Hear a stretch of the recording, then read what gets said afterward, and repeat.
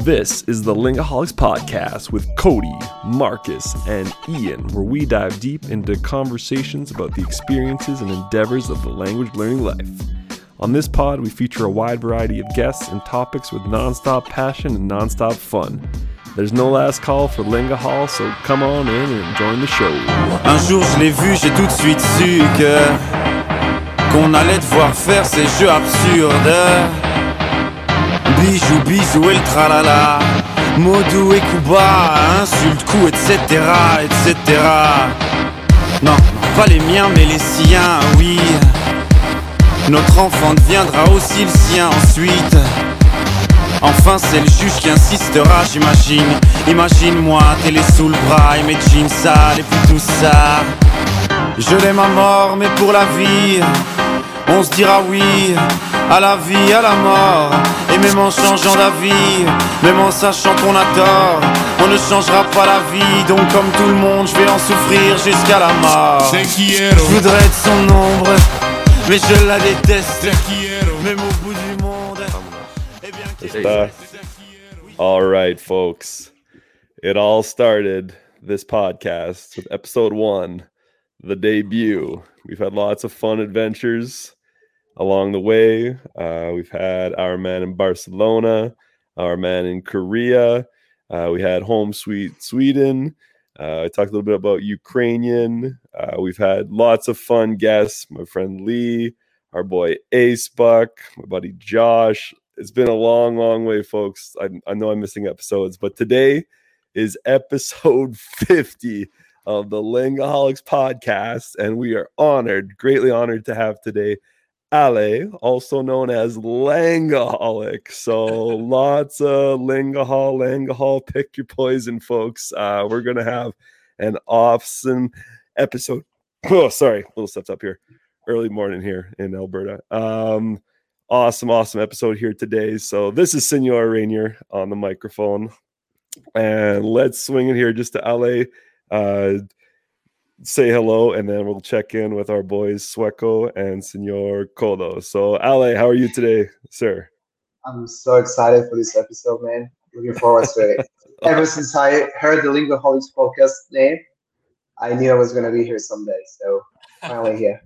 Yeah, man. Awesome. And for episode 50, we're just like, this is like a synergy for us to have you on. So, sweet. Okay, let's get the other microphones in here. Senor Kodo, how you doing, buddy? Hey, I'm doing really well. I had my first day of work today. Oh, and everything went well. So the job seems like it's pretty good. And just excited to getting back to regular life here. I was doing a bit of Korean studying just before the pod here. So got my brain working, got my brain sharp. And of course, I've been cutting all the coffee and beer and stuff out of my life. Geez. So I feel like my mind is a lot sharper right now. And just had a good weekend. Wait, you're cutting on coffee while in Korea? That sounds impossible. Oh, yeah. No one loves crazy, like right? Koreans. Wait, Yeah, Koreans are big. Coffee. They're massive on coffee. Oh, really? Yeah, I think, so when you walk around the streets here, it's like coffee, soju, and beer everywhere. Pretty much. I think they're the country in the world that imports the most coffee. Can you believe that? Really? Yeah. And it's really interesting because apparently the obsession with coffee started with some Korean royalty. He was real into coffee because for him was like the new thing because in Asia didn't exist, right? And he imported it. And since then, coffee has been seen as a high status kind of thing, and it just permeated into the culture. Wow. Yeah, that's really incredible. Well, I can definitely see on the ground here just like how addicted to coffee this place is. Like, it's nuts. Because they're working all the time. They need it. Mm-hmm. Yeah, so they need it. Right. Oh, sweet. Okay, cool, man. The first day of class was good.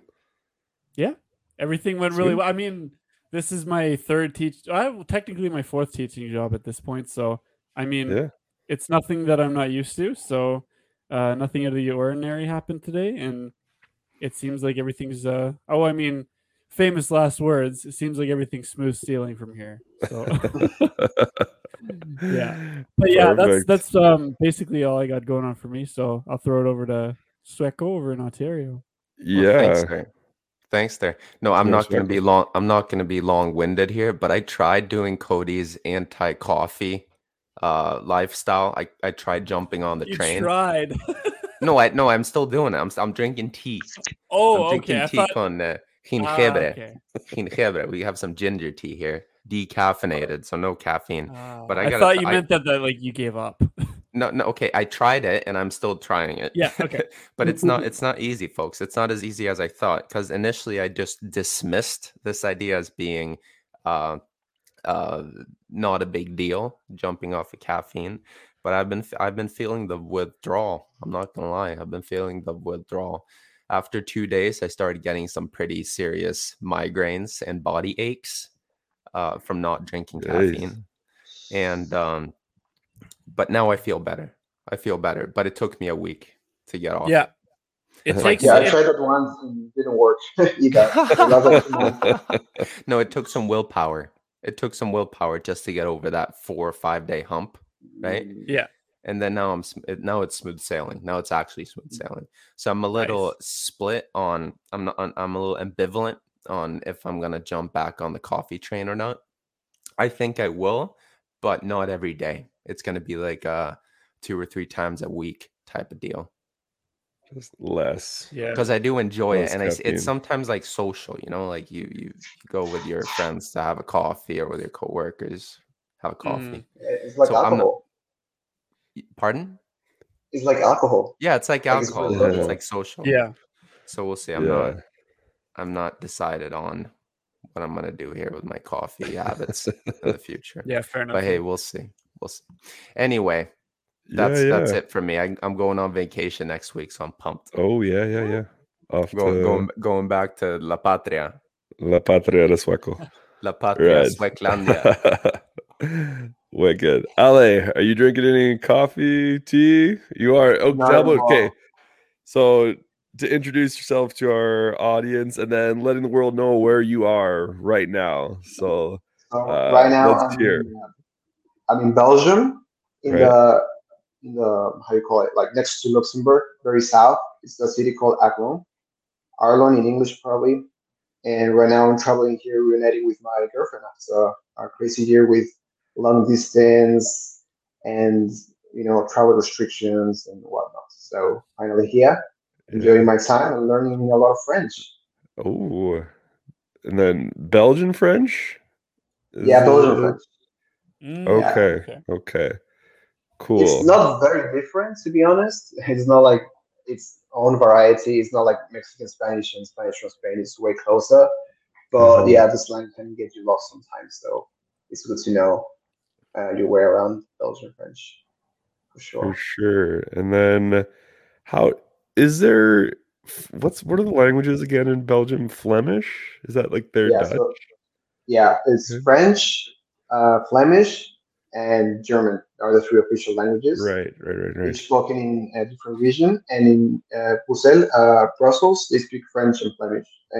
They share like half and half kind of status, like in official documents and stuff. They would not have any priority whatsoever, but de facto, people speak French in the street, in the store, whatever.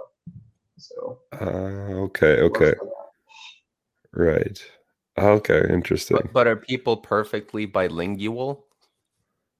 It's a funny thing. Most Flemish-speaking people are perfectly bilingual, but most native French speakers are not perfectly bilingual. Okay.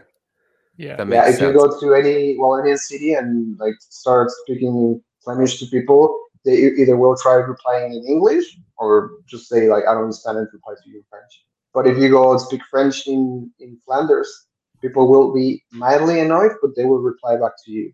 It's always a safer bet to speak to them in English if you don't know Flemish or Dutch. So French is the more dominant. It is more dominant for sure. Yeah, in every region pretty much. And in daily life. And I've been traveling these past days in Belgium, every corner of Belgium, and yeah, French is the master here. Interesting.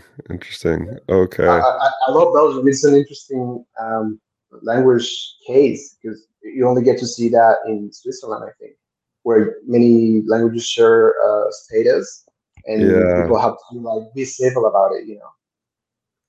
Right. Okay. Right, because on this show we talk a lot about like the English French dynamic in Canada here, but for like a country more concentrated and smaller with the 3 languages, even more. And the interesting part is that, of course, Belgium is between Netherlands and France, so they both pull to different cultural centers. Right. Yeah, it's like magnetism, no? Cultural magnetism. Like and it's honestly, I don't know, I'm very amazed at how Belgium can work as a country sometimes. It's just insane. Yeah. So what about German? No, German is not really spoken here, except for the area where German is like the main language. But honestly, if you go to any how you call this, Hotel de Ville, like the administration office, no one will speak German. Official procedures don't require German at all. The law is written in German because it needs to be, because it has the status of language, but no one really will speak it. Okay. Yeah, so incredibly rare. So where are you at right now with your French? Are you able to use French in society? Yeah, I can use French in society. I can go out, buy my stuff, get the thing I need, and I even speak with my girlfriend's family in French. Of course, I don't have a super high level, but I can read books, that kind of stuff. So I can get by. Yeah. Nice. And when did you start? So this is the most crazy language story I have, actually, because I started when I was like 7 or something. Because I went to a Canadian school in Mexico City. Okay. It was like Catholic Canadian school, and so they taught us, of course, English and also French on the side. But the French was mostly like marketing kind of thing. Like they just put like a French teacher there, but we didn't really learn anything for like 10 years. So I left. You learned like a Canadian student. Yeah. There we go. It's real Canadian then. So I graduated middle school without knowing more than 3 words in French. And I had to pick it up from zero again in high school. I was forced to learn it in high school. And in Mexico as well?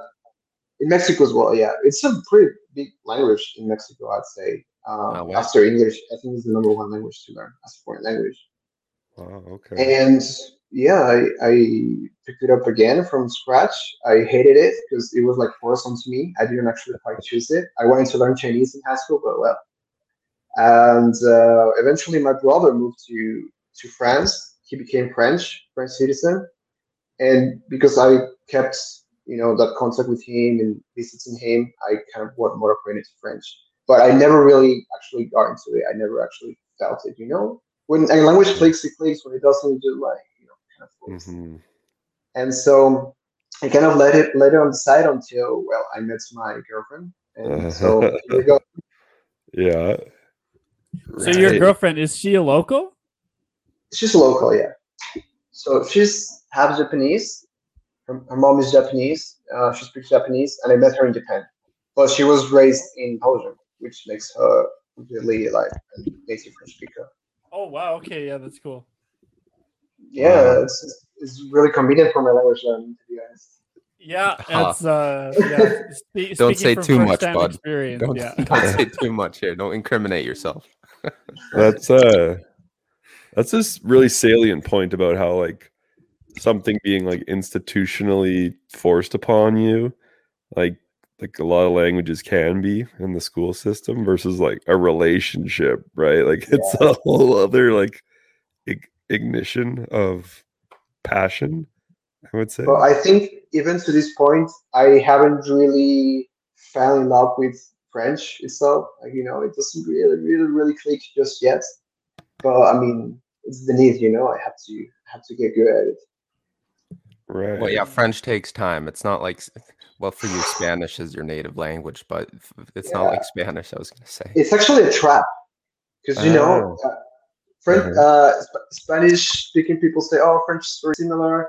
French natives say, "Oh, Spanish is very similar." Romance language unite kind of thing. But no, no, no, no, no, Well, no, no, no. it's similar structurally, like grammatically, Yeah, but in yeah, and terms some of, etymologies and stuff. But in terms of pronunciation, yeah, it's it's different. It's different different. phonologies or orthographic rules. Honestly, it's It's incredibly an different. acquired taste. Let's just put it that way. Yeah, It takes some that's a time good getting way to used put it. to, That's a good way to put it. training your ear.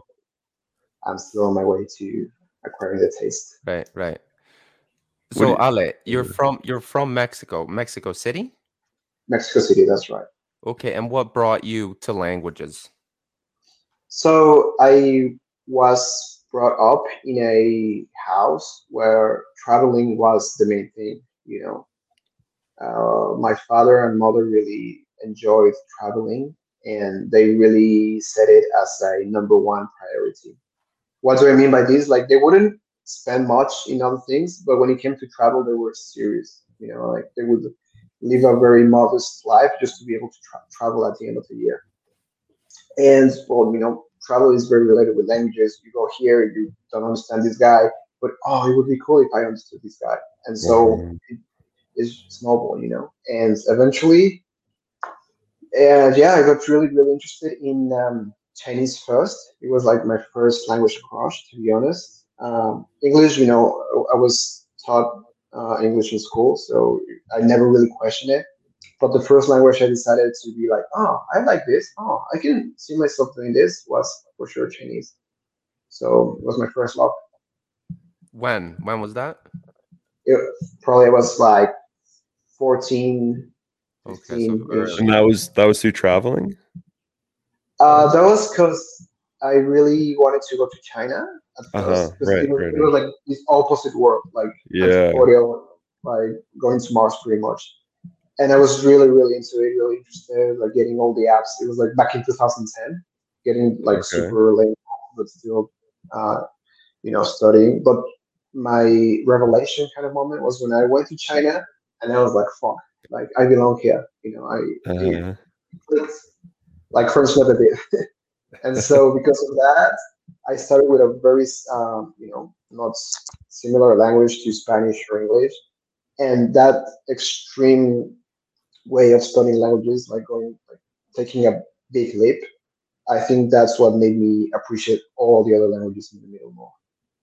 Okay, right. Yeah, because Chinese is such otherworldly, almost An opposite, pretty much. opposite. Yeah, yeah. It's as far as you can get from, I don't know, Spanish or English, I think. Right, Phonology, grammar, writing system. So, right. so getting that extreme made me, like appreciated everything in this spectrum between, I don't know, Right. Spanish English to Chinese, and that was like my gateway drug to other languages. Pretty much. Gateway Uh, drug. Yeah, yeah. that's a good way of No, saying it. seriously. That's That's how Yeah. fast. it's That's uh-huh. fascinating though, because when I started doing this, I went for the lowest hanging fruit, and I started with Spanish. Well, I already But had that like was the your basic. travel experience though too, That Swacko. was my travel Yeah. experience, but it was intentional. Like I could have gone to China if I wanted to, right? Mhm. Oh, But okay. I Okay. still went for the lowest hanging fruit. I mean, I had like some basics in German, but still, I still consider Spanish being like my first like polyglot endeavor. Right, Because it right. was the easiest. I identified Spanish as the easiest language for me to learn. Now you did the complete opposite. You went for like the hardest language to learn, which I think is Pretty kind of much. interesting. So I saw on Right. your And Twitter, Ali, I saw on your Twitter that you speak Chinese, Japanese, and Korean, but you speak Japanese the best. So that's what right. happened there? Like, why isn't your Chinese the best? So, well, the thing is, Chinese for me is a lifelong project. Like, I'm not in any kind of hurry to get super good at it. I think the thing is, I love it so much that I want to take my time with it. I'm kind of scared of Nice. going too crazy to focus on it and getting really good and look back and be like, fuck, no, what? But if I kind of live it like a semi-mystery, I can, keep hanging out with it for like years and years. That's such a good point. Right. Yeah, I Cool, kind okay. of ruined Japanese like that. I mean, ruined because it's not like my number one language crush either. But now that I look back at Japanese, I'm like, I'm actually not learning as much, or it's not the same. So after getting to that level in Japanese, I was like, damn, I don't want that happening to my Chinese, So trying to space it out, trying to enjoy the journey. Because for me, learning the language is the journey itself more than the the points where I'm incredibly fluent and I'm like this C2/native kind of speaker. Yeah. Okay. Yeah, that's fair. So would you say that like when you get to that point, you get bored? Yeah, because there's no more things you can learn in a way. I mean, that's all I like because you can always learn more. But I think it just takes longer to. I mean, there's not as much to, like dive into. Yeah. For example, for sure. I can right now open a Chinese book and find a million of interesting things that I don't know. But if I open a Japanese book, it's like one every once in a while. So it's like, okay, well, it's not the same, pretty much. Yeah, that's You guys fascinating. get that? Yeah, the lifelong project, that's fascinating because I feel like, yeah, sometimes the language learning, you feel like, oh, it's like a gold rush. You got to go like get it while like the getting's good. Whereas if it's just like, okay, I'm doing a little bit. I think as long as you're staying somewhat consistent in that lifelong path, As long as you don't forget your progress, I think you're in a good path when you really want to. Right, yeah, just not forgetting, like not backtracking or reverting. Right. Okay. So do you feel so that's your relationship with Chinese? Do you have other languages that you're kind of doing this lifelong project process with? Not really. I think Chinese is my only love that I would be like trying to stay for the future. For the rest, I could dive into them and just attack them and kind of get over with in a way. Because for example, when it comes to European languages, they are a really good source of information. For example, if I were to learn, I'm learning Dutch, for example, and I could Google stuff in Dutch. It's better for me to be actually good at Dutch so that I can get all the information I can in Dutch.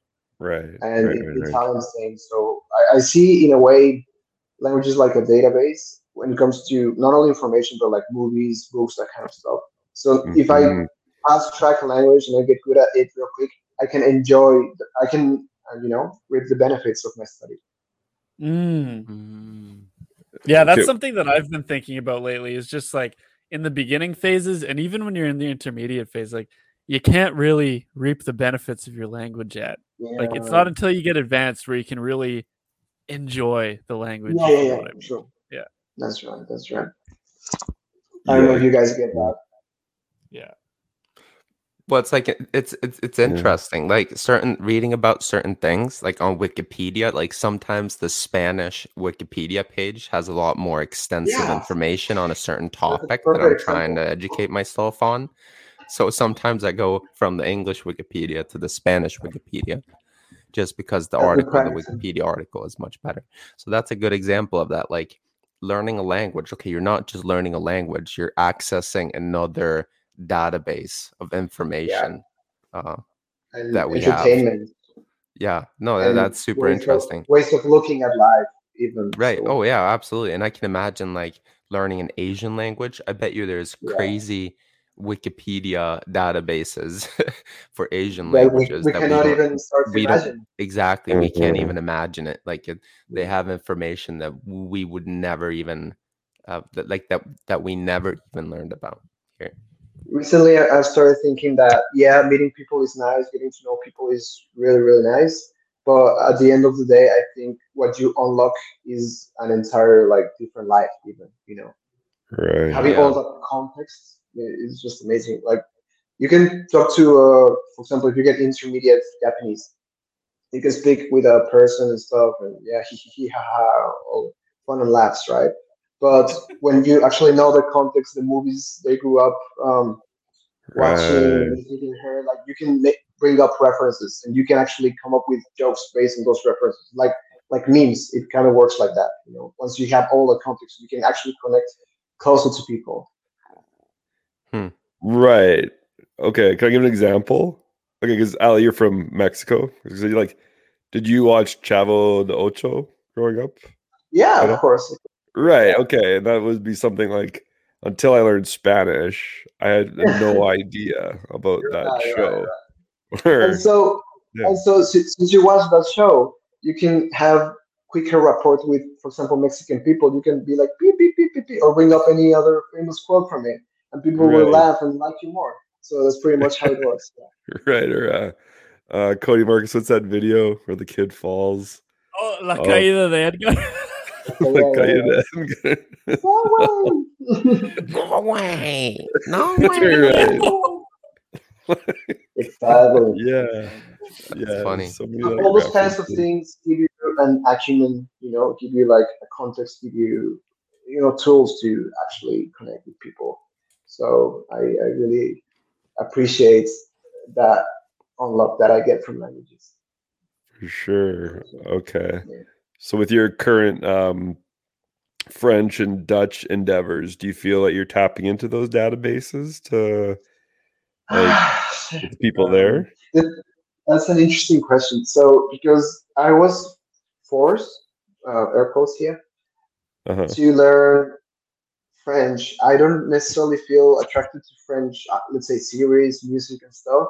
So I don't feel really compelled to get into that context, into that depth as of now. And in the case of Dutch, they don't produce much content in Dutch. They don't produce much series. You know, they're really good at English, so they almost resort to English for almost everything. So it's really hard to for me particularly to tap into these two cultures.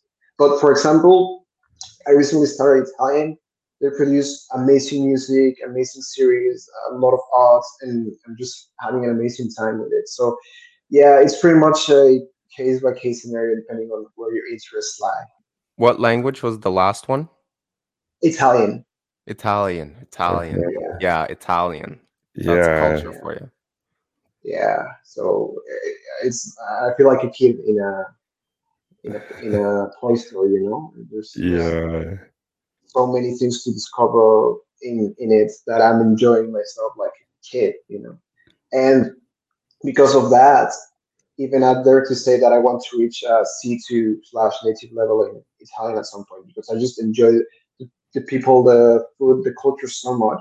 It's just an unlimited resource of fun for me to enjoy life. So nice. I wouldn't see why not. I wouldn't want to pursue a super high level with it. Yeah, I totally agree. Totally. Yeah. So, Ale, would you say that you're more attracted still to Asian languages than European languages, or are you working on your European ones? That is a very fascinating question, because I think in the past days I realized that my interest for Asian languages was a moment in time, because I was always really into discovering new cultures and stuff, and I got the amazing chance to be able to live in East Asian stuff. That made me really interested even more in the languages of that place. But now that I don't live in East Asia anymore, right now I'm in Europe, and I just went to the supermarket and I heard, because I went to Luxembourg, so I heard Luxembourgish, I heard German, I heard Italian, I heard French. And for me, well, for a polyglot, I think this is pretty much paradise. You can practice any language you can at any moment. Whereas in Japan, you only hear Japanese. Maybe sometimes you hear Chinese, but it's mostly Japanese. So this multicultural environment right now really made me start to question myself, question where my interest really lies in. And I think I'm realizing that Europe is where it's at for me right now in this moment in time. So I'm really focusing on European languages. Yeah, cool. Yeah. Like I feel with languages, once you've been doing this long enough, and it's just like life, right? Like maybe if you lived in a certain city for a given amount of time, maybe you dated somebody for a certain amount of time, maybe you had really close friends for a certain amount of time. Like that was me with like Ukrainian. I studied Ukrainian for 4 years before going to Ukraine and meeting my family there. And now I felt like that's been a chapter in my language learning life. And yes, to go back to Ukrainian now and again is fond memories and fun, but it's not a central focus anymore. Like for me, German in the coming years is going to be a massive focus because I want to go there. So I feel like when you're talking about, like back in the time, South, like Asian languages, that was my thing. Now Europe, and then who knows what life's going to bring in the future. So I feel like with the polyglot, because you can't focus on all these languages anyway at the same time. So yeah, that makes a lot of sense. It was a moment in time for me, like a picture that I keep with me, and I love it. And I'll try to maintain the language, to stay connected with it. Read a novel every once and then. Watch a series and enjoy it fully, but that's pretty much about it. I guess as a polyglot, what your life experience is pretty much going to the next step, depending where life takes you, like you said. Exactly. Yeah. So since I'm here in Korea, let's talk a little bit about Korea. So how long were you here, and what did you do here? So I was in an exchange for half a year in Seoul. Yeah. Oh, nice. But the thing though is, when I was in Korea, I didn't want to learn Korean because I was supposed to go to university in Paris, because my exchange was supposed to be in Paris, right? But then it was when the terrorist attacks happened, and so they moved my exchange. Yeah, they moved my exchange to Korea. It was also sudden. It all happened in the space of weeks. I didn't have time to prepare like Senor, who prepared for 5 years before going to Ukraine. I just was like kind of like, like what's going on, So I had to study real quick, but because of that haste, I couldn't really enjoy the process of learning the language. And at that moment in time, I wanted to focus on Japanese. So while I was in Korea, I started studying Japanese. Oh yeah. Okay. So like when you were here in Korea, like by the end of your time here, like how good would you say that you were? My Korean? Damn. I can sing in the noraebang, the Korean. Yeah, that's where it's at. That's what counts. Yeah, so I can read the letters and sing along and have the time of my life.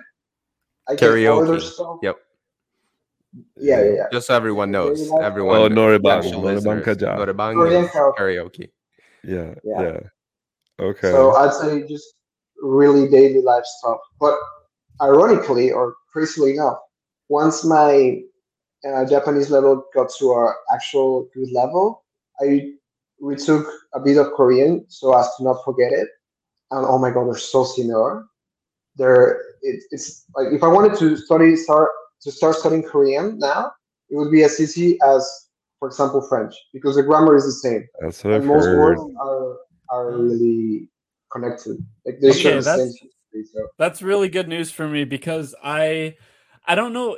I think this is going to be a later in life kind of project for me, but I also want to learn Japanese, and that's really good to hear, because Korean has been giving me a lot of trouble. Yeah, it's really difficult to learn, I think. But the fact that Japanese is so similar, that like makes me think that maybe all this work that I'm putting in is really gonna especially pay off in the future if I learn Japanese. Sure. I was doing the Duolingo from Japanese to Korean, and they don't even give you grammar explanations because the word order is the same, the particle usage is pretty much the same. Is that awesome. I was gonna say, what makes it so similar? The particles, like obviously, like subject, object, verb. Yeah. But then, is it the particles that would be? Because to denote, for example, to denote a subject, you would use two particles in specific situations. In Japanese, and so in Korean, it's two different particles, but therefore the exact same different situations. So it's like a one-on-one pairing. It's really like.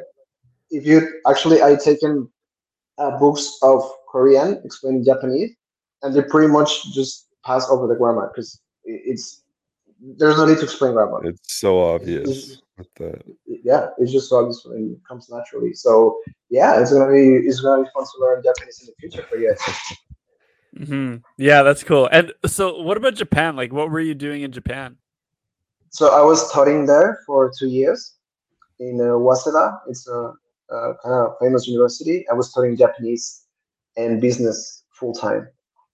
So I was working before, and I was saving for it because it was always like my dream to go to Japan.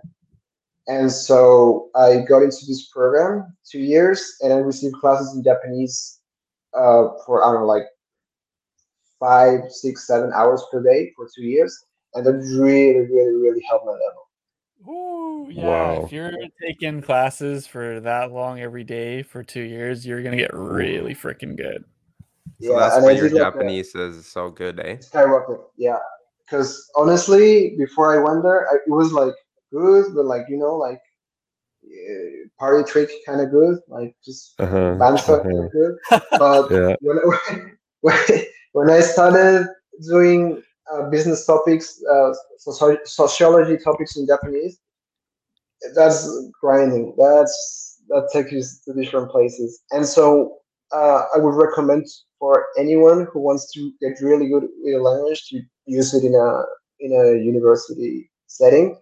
Like for example, Mark from Language Come Up, he Yeah. went to Mexico and started taking classes in Spanish. He just asked teachers to let him sit the class, and he also agrees that that was the number one hack to skyrocketing a language.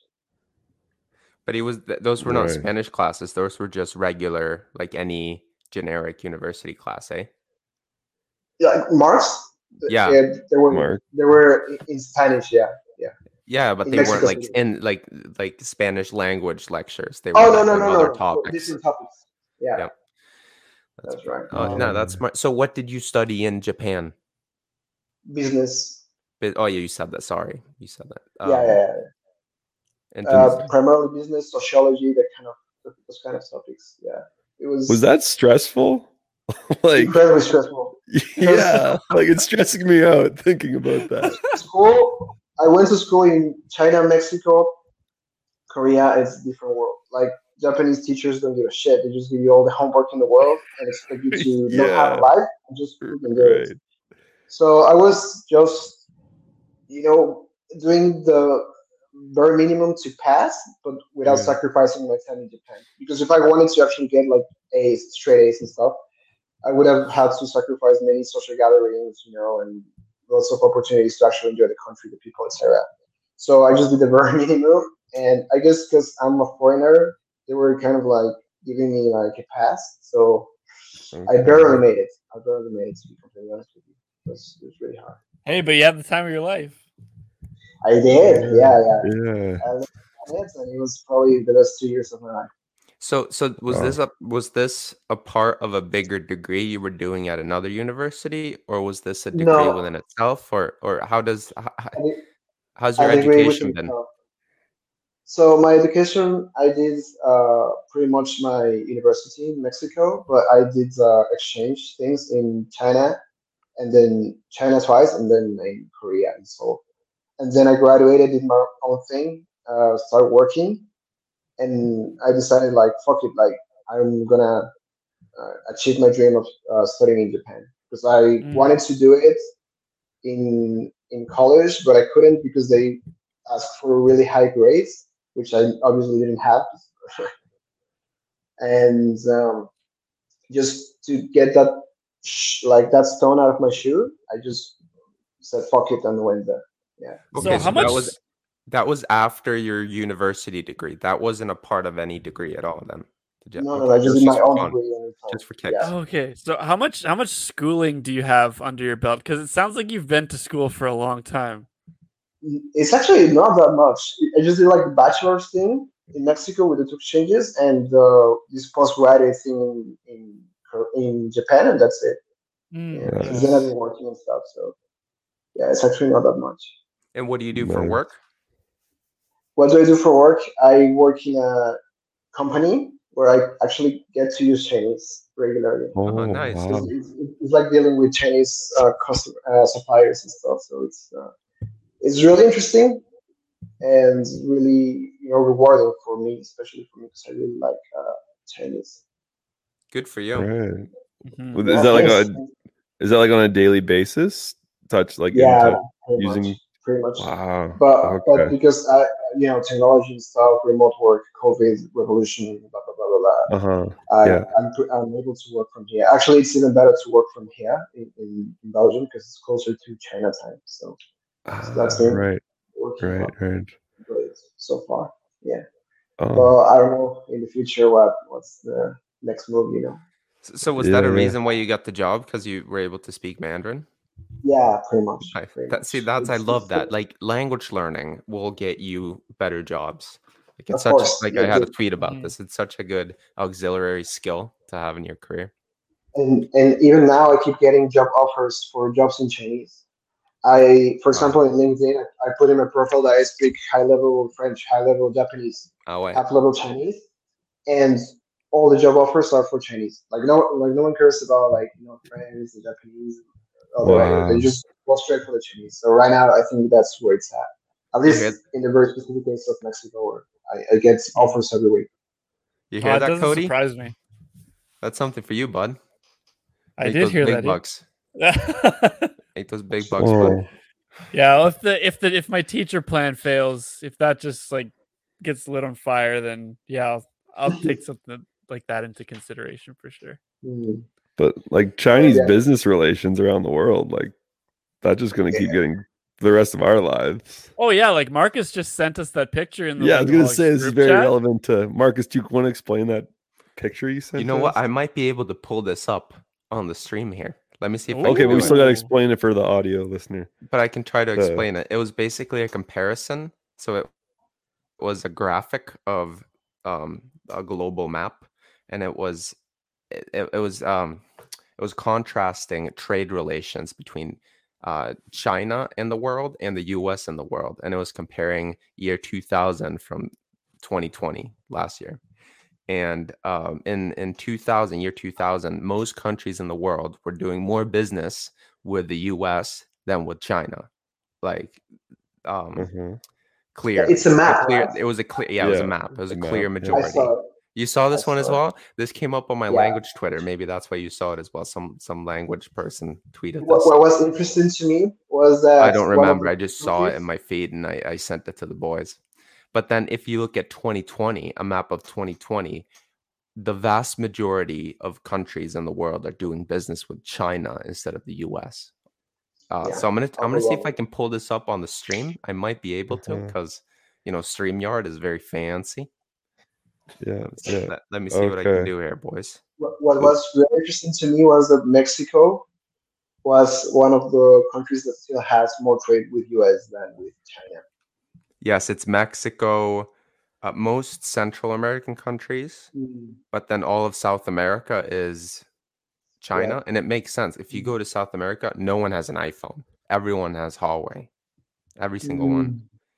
Mm, And then most countries in Europe now are doing more business, including Sweden.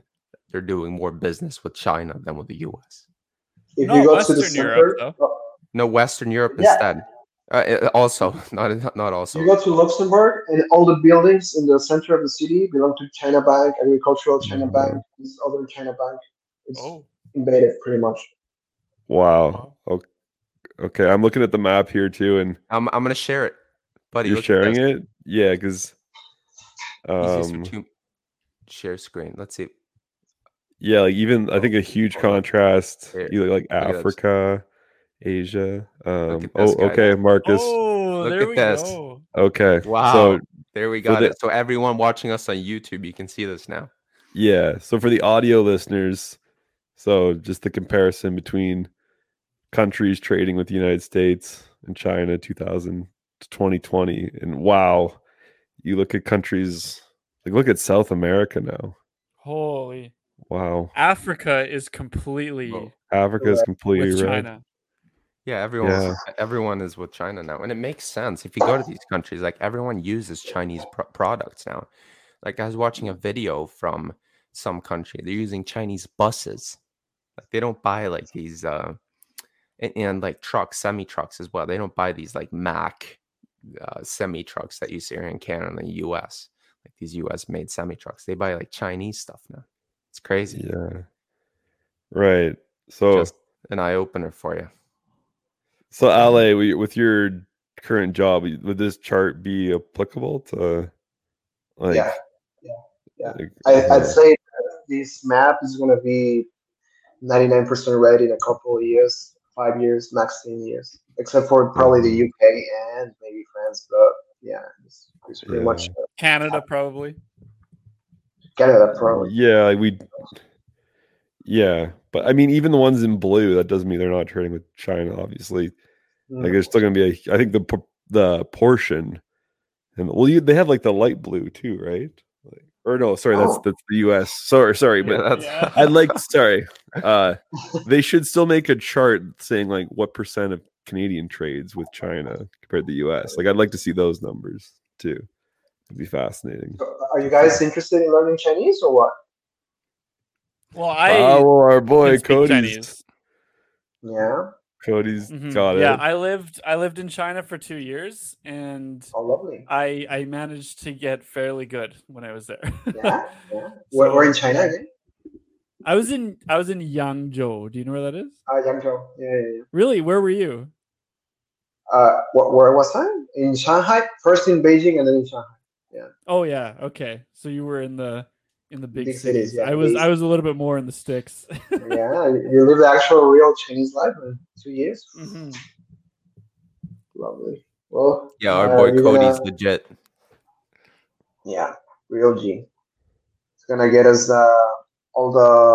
he's gonna invite for us the pints when he gets switched from writing the benefits of Chinese. Yeah. Hopefully, one day. Here's open. Okay, Ali, I want to ask you about. You're a huge Duolingo fan, right? Yes.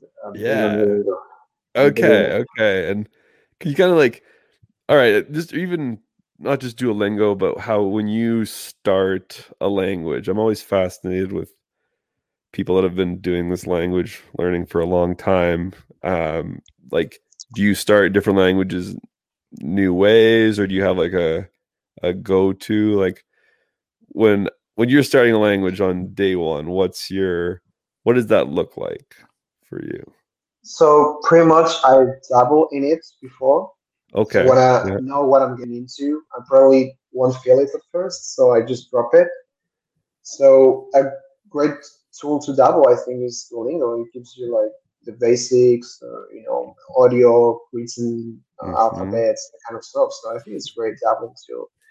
But if it's a language that I already know by proxy, what do I mean by this? If I already speak a language that's similar to it, I'm most probably already acquainted with most of the sounds, the rules and stuff. So if I know I'm going to start a new language and it's related to a language I know, I'd rather pick up a book actually in this. Okay. Because a book guides you methodically, taking the base of what you already know. I'm a big fan of. I don't know if you guys know this series. It's called Assimil. Oh yeah, It's mostly written in French, but the way it takes you through is actually super, super. How can I say it? Solid, because it keeps bringing up words, and they keep. For example, if they bring up a new word, they bring it up 5 lessons later, and then they will bring it up 10 lessons later. Like it works like SRS pretty much, like repetition system, and that's where it really sells in. So I'm becoming a big fan of this method recently, and right now I'm learning a secret language. It's related to one of the languages I already kind of speak, and so I bought this in a book, and it's been an amazing ride. It's fun. It's working quite well, but if I were to start an unrelated language, like, I don't know, Vietnamese or Tagalog or something, I would definitely start messing with Duolingo first. Right. So those little dabbles beforehand. Yeah. It's a commitment, like I'm not going to go all in before knowing what I'm getting into, so.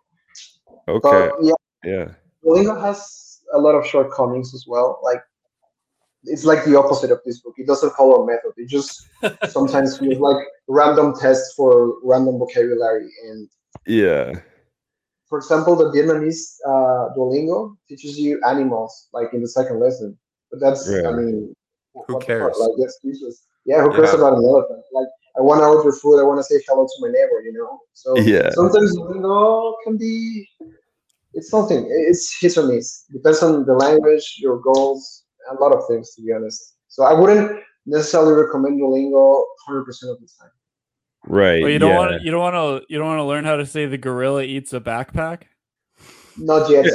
Okay. I wanted, like, I was thinking about this the other day. I was like, oh yeah, because that's what it always gets like shit on for, is these. Okay, so the gorilla eats the backpack. Okay. No, I'm gonna defend this sentence here in a way, because yes, it's ridiculous. But okay, you are learning word order. No. Like, so you're getting that. Like, I always wonder, like, what's Duolingo's point putting these out? Like, I feel like they don't explicitly explain it sometimes, but okay, the gorilla eats the backpack. Okay, so I'm gonna get like my word order there.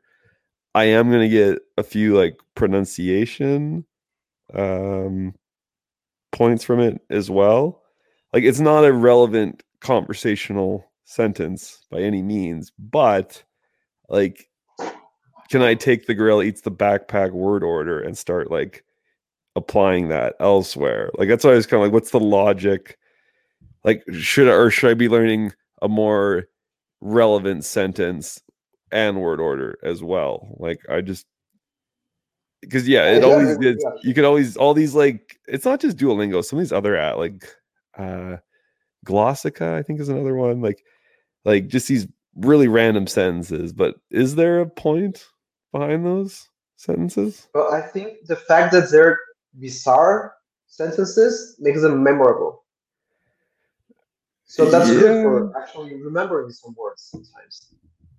Right. On top of all the things you said, which I agree on, I think because it's ridiculous, you're like, huh. And you might actually, you know, it might linger longer in your head. So I'm for it, actually. Okay. Yeah, I just, because it's every language has that on Duolingo. Yeah. Like, everyone. Well, I think it's definitely a good creative exercise, but it's not something you should focus on. But it's definitely useful, because I remember back to my university days when I was learning German and Spanish and French. Like, I loved doing that. I was always one of like the silliest guys in the class, because I was always making like these stupid sentences and like just making everyone laugh, and like that was so much fun to do. Yeah, so I guess it depends on your personality as well. If you're like more inclined to that, it might work better for you. But for serious learners, I think the gorilla eats a backpack, it might really put them off. Right.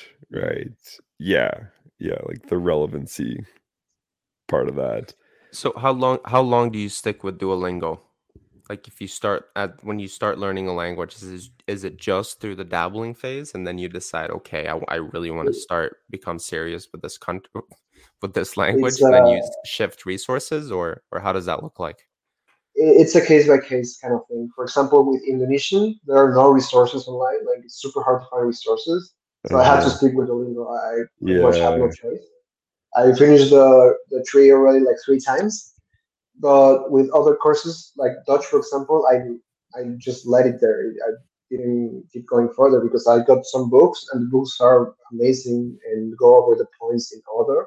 And that works really well for me. So super case by case. Indonesian also has a very simple grammar, like Chinese, for example. So you don't need to learn grammar with it, and you just need to learn all the vocabulary associated with it, and you're good to go. So yeah, it depends. It depends on the language.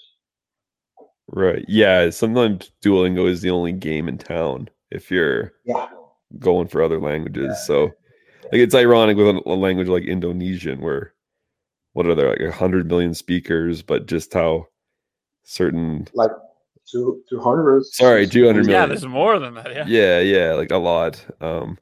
And that's even like, because I look at like the world's most spoken languanges, like I think Bengali is like 7th. Yeah, but there's no Bengali Duolingo course, right? Like, I've never met a Bengali speaker in my life, and I've been around. So yeah. So some like even some of these massive languages have a deficit of resources, right? So how's okay? I want to ask about Indonesian after like okay. Okay, A, have you done any Esperanto? And then B, I've heard Indonesians like in terms of like human languages, like natural languages, the closest to the easiest language to learn. Is that true? That's pretty much true. I would agree. The thing though is that you always start from a language, right? Like your native language is yes, true. So Dutch, German is always going to be a closer friend. Spanish is going to be a closer friend. Correct. But objectively speaking, if you started from zero, Indonesian would be the easiest language to learn. The grammar is even simpler than Chinese. Right. Phonetic is very straightforward. If you hear a word, you know exactly how to write it. It's that's nice. Easy. I love that. Oh, that's my favorite thing. Pardon? After studying French, that's the most refreshing thing ever. Like, oh my god! No kidding. Yeah. That's honestly those are my favorite things about Spanish and German is that they're just it's so nice just listening and like knowing exactly how everything's spelled. Phonetically write that out. Okay. So in Indonesian, Malay, pretty much the same language. Malay, right? Okay. People recommend that if you want to learn an Asian language and you don't feel confident with other scripts, or if you don't feel confident with very complicated grammar, I think it's a great place to start. It's also really fun and lots a lot of fun stuff. So I've been having so much fun with it. People are really, really nice in Indonesia. But not quite as easy as Esperanto. Oh well, I never tried Esperanto myself. Okay. I don't. Easy. You can learn it in a week. I can imagine. I learned it in 4 hours. Yeah. You got good or what? Cody was riffing after 4 hours. Cody was riffing. Yeah. That's how easy it is. Marcus and I were doing it. Cody like walked in and he just sat and listened to them. Instantly picked it up. He was picking stuff up. That's so silly. Yeah, there's no grammar to learn, really. Yeah. What is it, like 20 rules, Ian? 16. So what's the grammar? Like based on English or what? Yeah, subject, verb, object. And there's only the accusative case. But it's everything's standardized. Like all the present tense has AS, all the future tense OS, past tense IS, plurals you put a J on. If it's a direct object in the accusative case, just add an N. That's basically half the rules right there. And then it's super easy. Like antonyms, you just add mal to the beginning of the word. So like you have like good, which is bona, and then not good is malbona. Malbona. Right? And you do that for everything. And varma, malvarma, like right. And then you have all these like base words for things, and if you put that, you can put the words, the base words together to create longer words, right? So you can get infinitely complex by just adding these basic, the fundamental words together. Okay, like suffixes. German or Turkish agglutinative. It's a little bit like that, but simplified. I wouldn't say like full on agglutinative, because I have seen how long some of those like crazy Turkish words can get, but like the certain suffixes you add. And what was that word you said? Agglutinative. Agglutinative. Agglutinative. That's a cool word. Yeah, you do that in Cueco as well. That's a big. Which ones? LA, do you Turkish? Is German's not technically agglutinative? No, I don't. Oh, I don't know. No, I'm not that. Okay. Does that just mean creating compound words? Yeah, basically, in like adding suffixes. German's like. Oh that. Yes, yeah. German's an agglutinative. Agglutinative. German's super agglutinative, man.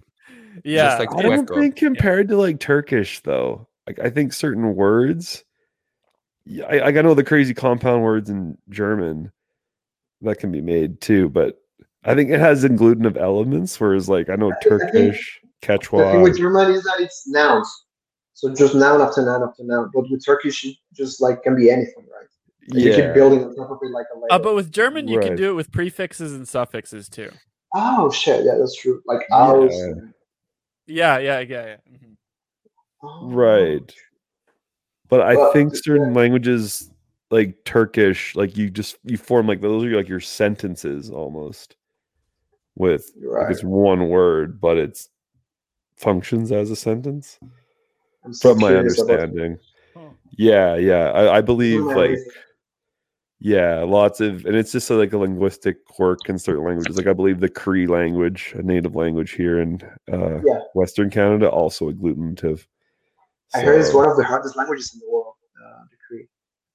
Oh, I have no idea. Indigenous languages, it's something. It's been just from my dabbling. You kind of get like surface level Yeah. glances. Like I know I think this might be an indigenous languages feature anyway. They have like inanimate and animate objects. So like a Oh. tree is living, so that would be Yeah. animate. Where I don't know if a rock would be living, so that might be Oh, inanimate. there's that difference in So- Japanese too. oh, they have that feature. Yeah. So to say Oh. something living is there, you say iru, but if it's something inanimate, you say aru, and it changes. It keeps branching out. It changes a lot of things. Yeah. Right. Oh, okay. So guys, sorry here. I have an example for these. What do you call it again? Oh, Agglutinative? agglutinative. Agglutinative in German. Agglutinative word in Okay. German. Okay, so Perfect. the longest Das ist word perfect. in the German Oh, dictionary Jesus is. You ready for this, Are you Cody? gonna say this? I'm gonna say it. Kraftfahrzeughaftpflichtversicherung, which means that's one word, and that means motor vehicle indemnity insurance. So in Oh, English, you would jeez. divide up those 4 words into 4 separate words, but it's one thing. It's an insurance for motor vehicle indemnity, right? So it's Yeah. one noun. So in German, you just put all that together, which makes sense because it is like one thing. Like it's not 4 separate things. It is one thing. It's an insurance specifically for this one thing, right? Yeah. So you just put it all together. Can You you- take those 4 words. Can put it you all pronounce together. it again? Kraftfahrzeughaftpflichtversicherung. Oh. That is not the one that I've heard. I've heard a different one, but I What just did- looked it what up have you and heard? I'm getting another result. Okay, that go, I'm go, gonna read. go, Apparently, Cody. Let's hear it. this one's Hell way bumps. longer. Okay. Donau-Dampfschifffahrts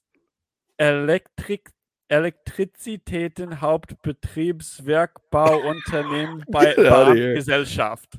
Can you Get say that outta one more here. time? Say it one more time. Holy crap, okay. Donau-Dampfschifffahrts Elektrizitäten-Hauptbetriebswerkbau unter Beamtgesellschaft. Damn. So what's Is the that a- translation there? That's some type Okay, of what is that? Electric. Oh, subject. God. That's Association for Subordinate Officials of the Head Office Management of the Danube Steamboat Electrical Services. Okay. It's 80 letters. Is that like okay? Is that compound words or I don't know if that's agglutinative or Yeah, those are compound all words. Yeah. Isn't it the same? words. Isn't No, that like agglutinative? agglutinative. Like there's no prefixes in any of that though. Like Those are all just grammatically, They're just okay, nouns. they're just nouns. Like so, like they're compound words. So that doesn't count as agglutinative? Not from my I don't understanding. No, No. but it's insane still with the compound words. In Indonesian, you put a prefix and a suffix to almost every noun, depending on what you're trying to say, but it never goes more than like that. Like it doesn't keep growing. Right. So, Yeah. So if the average German heard that, they'd just be like, "Oh yeah, that's Yeah. what that No, but we have that in Sueco as well. Like you would have What do words you like that in say? Sueco. Do you?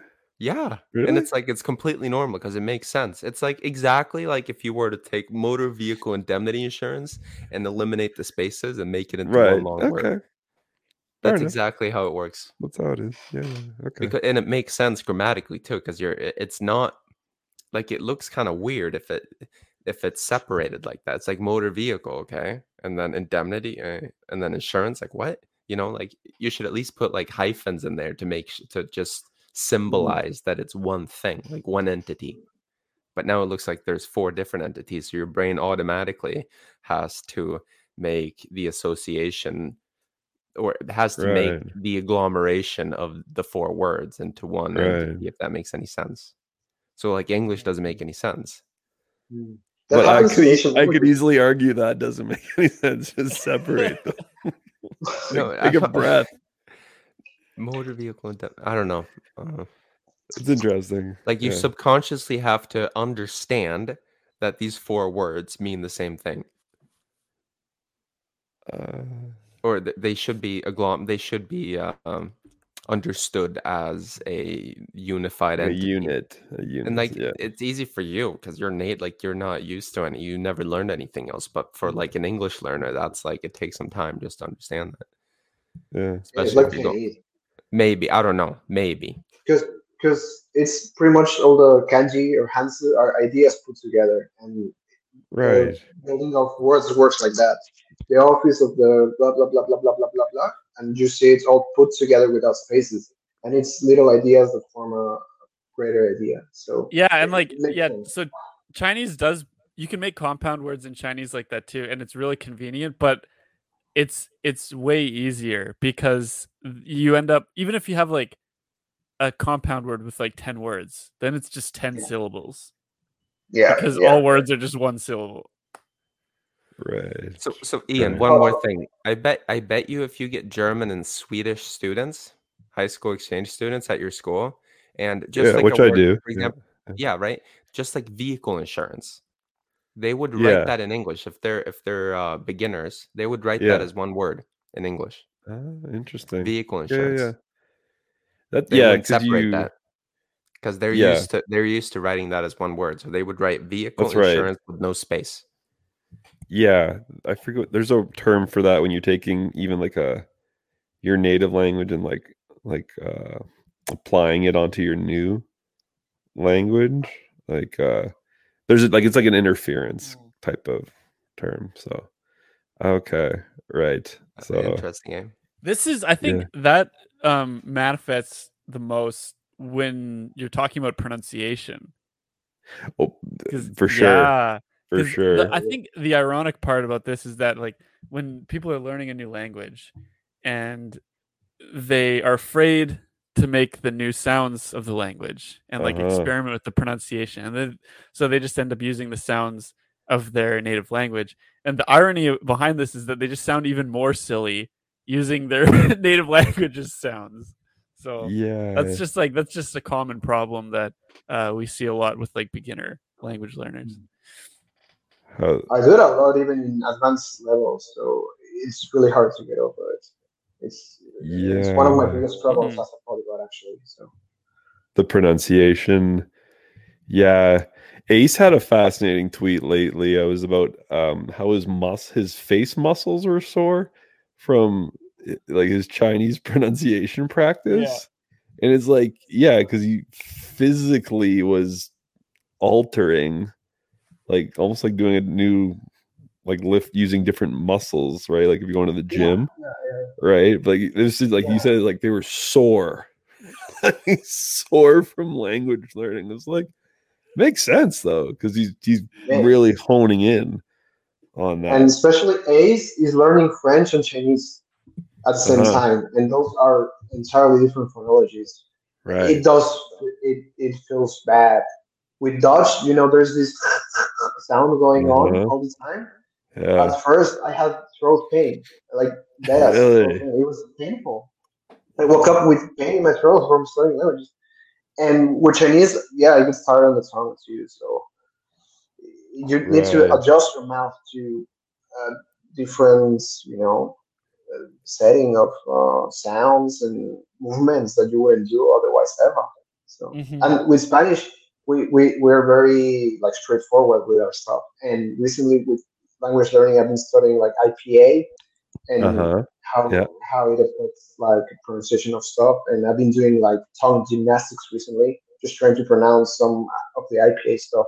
This is really fascinating, and I really want to get good at that because I think that will be the unlock to actually get over my pronunciation problem in most languages. Oh, so you're doing these exercises to learn IPA. Yeah. Because I realized I was butchering French and some other languages, so I decided I'm just gonna learn like the actual linguistic side of it, like how the tongue moves, the fricative, the Yeah. labial, the bilabial, the blah blah blah blah blah. And I Yeah. realized, yeah, it does help. It does help a lot. At least having the understanding of it really can unlock some interesting new sounds. Yeah, It just you got to. Oh, sorry. Go ahead. well, just for our non-IPA, our non-linguistic audience, IPA stands for International Phonetic Alphabet. Just for the listener. Okay. Once you've sorry, what were you gonna say, Cody? I just got to say, you got to take your mouth to the language, Jim. Yeah. You got to get yoked on languages. Yeah. So Ale, have you, since doing some IPA work, and have you kind of applied that now with other languages? Yeah, definitely. So with Spanish, there's B and V, they're the same sound. They're B and B. Yeah. And I never realized it was a different sound in English until I was 25 years old. Right. I never fascinating. heard B and B. Now I can hear it. Now I can say it. But I spent like 15 years of my life speaking English with one single B, and I never realized how, like, looking back at it, how crazy I must have sounded. Like saying I'm very high level in English and, like, giving speeches in English and stuff, but pronouncing these like that, and learning the difference between, for example, F and V happened only recently when I started studying Dutch, because it's a very subtle difference between those two, and only because I learned the difference, the visual, like how it looks in the mouth when you do it. Only because of that, I've been able to do it decently, not even properly, just decently. I have a funny anecdote from my life, because I learned German when I was a kid, so I always say, I drive a VW. So I drive a Golf. So when I tell people what car I drive, I always tell them I drive a Volkswagen. I always pronounce it with an F, instead of a V, because everyone here is like Volkswagen. I'm like, Volkswagen. Das Auto. Does it? Yeah, right. But I automatically I pronounce, when I say VW, Volkswagen, I pronounce it with an F, because that's the way I learned to pronounce Volkswagen. Yeah. Even we had a problem in Mexico because it was a Volkswagen. It is in B twice, the labial B twice, Volkswagen. And the problem, though, is that if I go back and say, like, you, Volkswagen, like, they wouldn't people are understand. going to be like, yeah, like, what? So wait, how do they pronounce it in Mexico? Is it Volkswagen? Volkswagen. So B twice. Volkswagen. It's Volkswagen. hilarious. Now that I look back at it, it's hilarious. But when you don't know better, it's like, yeah, of course it's like this. It's even worse in Spain, because I feel Mexicans are generally pretty good at English, so they pronounce everything as the English correct way usually, but in Spain it's horrible. They're atrocious at this. YouTube. My Spanish teacher,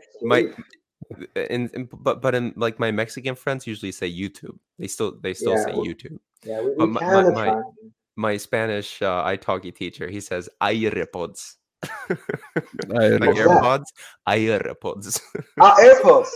Yeah, he said. AirPods. Yeah. And Starbucks is Starbucks. Yes. But Mexicans still say Starbucks, right? Well, is that better than Korean? Because here it's Starbucks.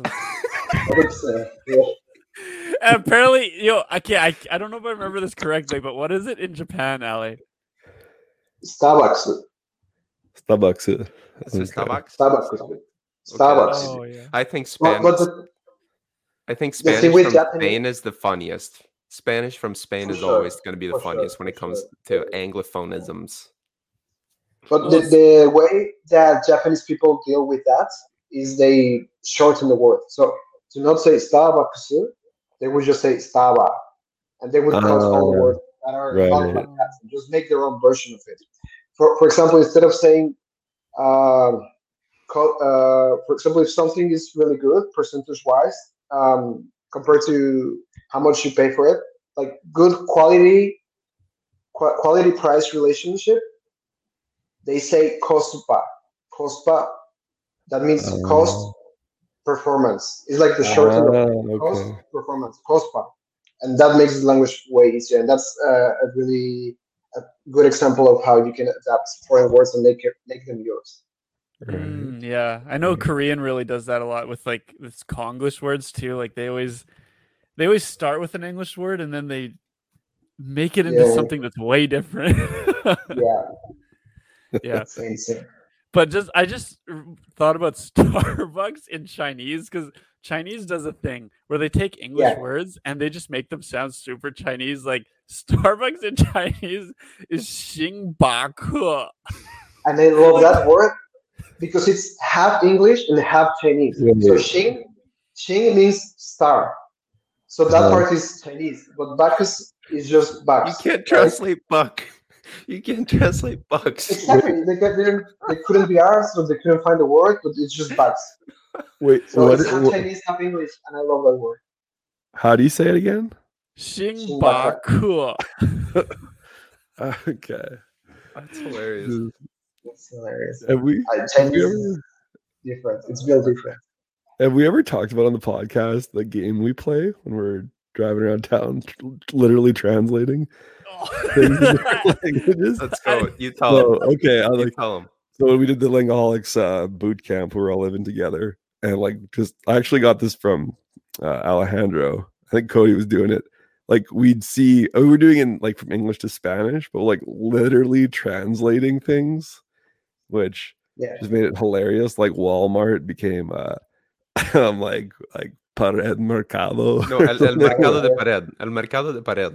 No. Literally, no. You have to translate them literally word for word. Literally, like Safeway, Segura Manera. Like Sobeys, entonces está. Which, besides like laughing so hard, like that sounds like the Chinese are just like, yeah, just call it the star. In Mexico, yeah. People who know English do that all the time to sound edgy, you know? Like, like, let's go to the Pared Mercado.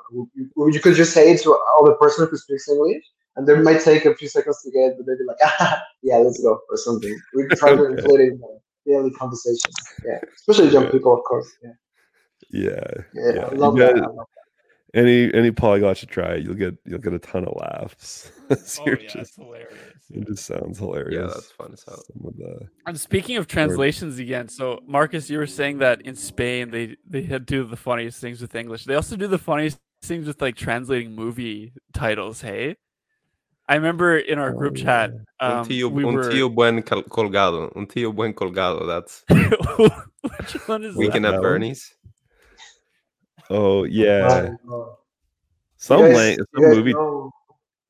You guys know Crash Bandicoot, the video game? Oh yeah. Crash Bandicoot. In Spain, the title for Crash Bandicoot, they call it Carlos el Topo que gira. Carlos el Topo que gira. So Charles the Spinning Mole. Okay. Wait, sorry, what was the translation of that? What was the English? Charles the Spinning Mole. No. But what was the English? What was what movie? Crash Bandicoot. The video game. Yeah, got video it. Game of the spinning. Right. It's insane, but that's the Spanish translation. In Mexico, we would translate it as same Crash Bandicoot. Right. English, you know, but Spain doesn't give a shit. They just like completely change it. It's hilarious. I think the term I've heard translated, it's called localization. Is when you take something foreign and then like localize it. Right. Yeah. The other funny one that we had was Home Alone, which is Mi Pobre Angelito. Oh yeah, I've heard that one. Right. Home Alone. Yeah. Pobre Angelito. Yeah. Poor little angel. Mm-hmm. Right. Yeah, I think the whole point is like making it stick, right? For like that. Yeah. The whole point is to sell. Audience. It's to sell, exactly. If people remember it, click on it, and embrace it, then it's a success. But Yeah, sometimes I really have my hesitations when it comes to Spanish from Spain and their localizations. Sometimes it feels like too much. Like Fast and Furious. Yeah, I was just gonna say Fast and Furious. What's Fast and Furious? It's like a todo gas or something like that. Oh, okay. I just saw because here in Canada, everything's translated, so it's in English and French. So I saw a movie poster. If you're the latest one, I don't know what number it is now, but I saw it in French, which makes sense. It's just le rapide et le dangereux. Okay. So it's just directly. They didn't get nifty. Yeah. They didn't get nifty. In Spanish, it's Rápido y Furioso. Oh, okay. Yeah, so clean, does the job, it's great. Right. But a todo gas or I don't know. Like I wonder what would Space Jam be? I wonder. That's in Mexico for sure. It's Space Jam because I grew up with that. Okay. For sure, yeah. In Spain, Samba de Espacio. Amigos Planetarios jugando basketball or something. Right. Yeah. Something like that. I just love to be in the boardroom meeting when they're like trying to figure out these translations. Be like, how does this hit? I would pay to see that. Totally. Oh, that's. I would love to be a part of it. Imagine if that was you're just like a title consultant in other languages. That'd be so much fun. You just have to like. Oh my god. Right. Might be my dream job actually. Solid. Yeah. No language. Just seeing the crossover and the between all these languages. It's like, how does it all come about? So I find that's always like the hardest. One of the hardest things to reach in any level, though, is knowing movie titles. Like I feel like no matter how good you are in a language, you're never going to know the movie titles. Yeah. That's part of the context thing I was talking about earlier, Like, probably you want to bring a reference from a movie that probably they've seen, but if you don't know the title of that movie in that language, then you're also, like, a bit lost. So. That's the thing about a language. Like, you can get infinitely good at a language, right? Yeah. You can get infinitely good at any language you want, including your native language. Like you could, like, there's always more to learn. Yeah. Context matters a lot. Always more, seriously. Like, which is amazing. It is kind of the gift. I know, like Ali, you made the point about, like, with your Chinese being a lifelong project, and like Japanese, maybe not so much new stuff, but I do feel like, it's the gift that keeps on giving in sense of, like, even with my Spanish, like there's the podcaster Diana Uribe, and she's got like a whole series on Latin America. Like I just want to like plow through all those. There's so many movies, Mexican, Spanish, like other Latin American movies I haven't seen yet, and it's just all there waiting. So a lifetime is not enough. Seriously, lifelong learning. So I know it's kind of a cliched educational slogan, but I think it's more true in languages than anything.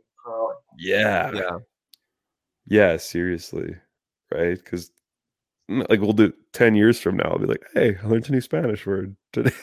Like it'll always be new. Probably something like a little new. So you can always get better. Yeah.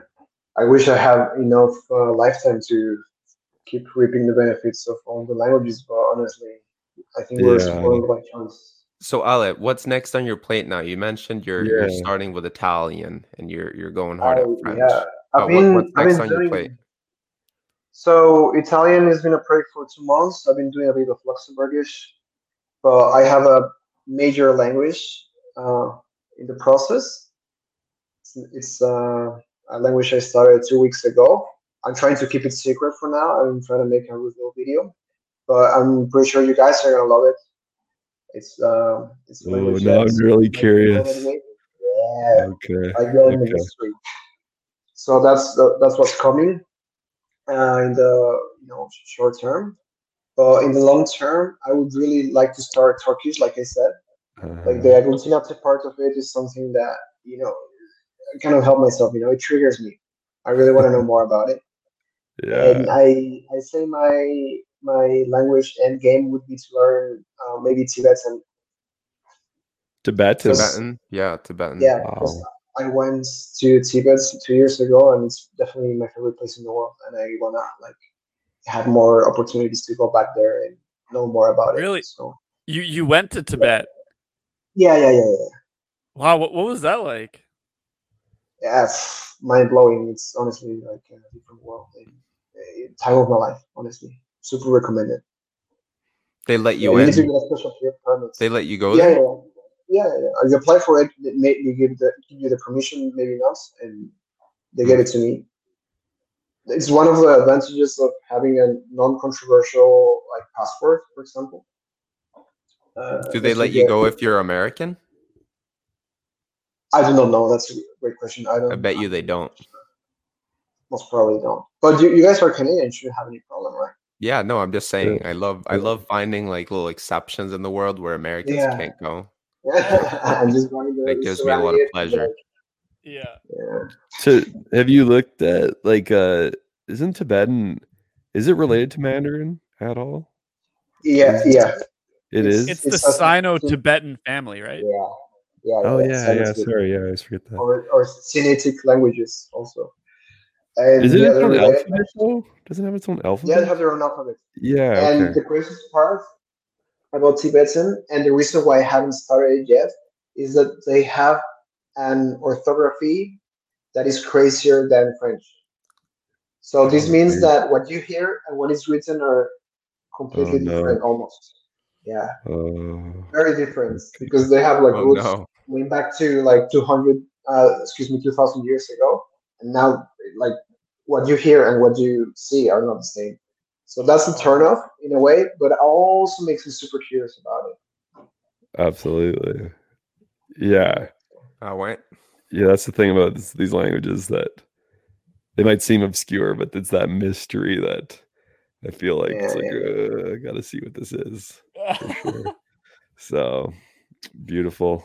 Boys, well, we're pushing close to an hour and a half. So how we feel about wrapping this up here? So quickly? just one last question here. Yeah, Are you yeah. planning on sticking around in Europe for the time being, or do you have Oh, other yeah, plans?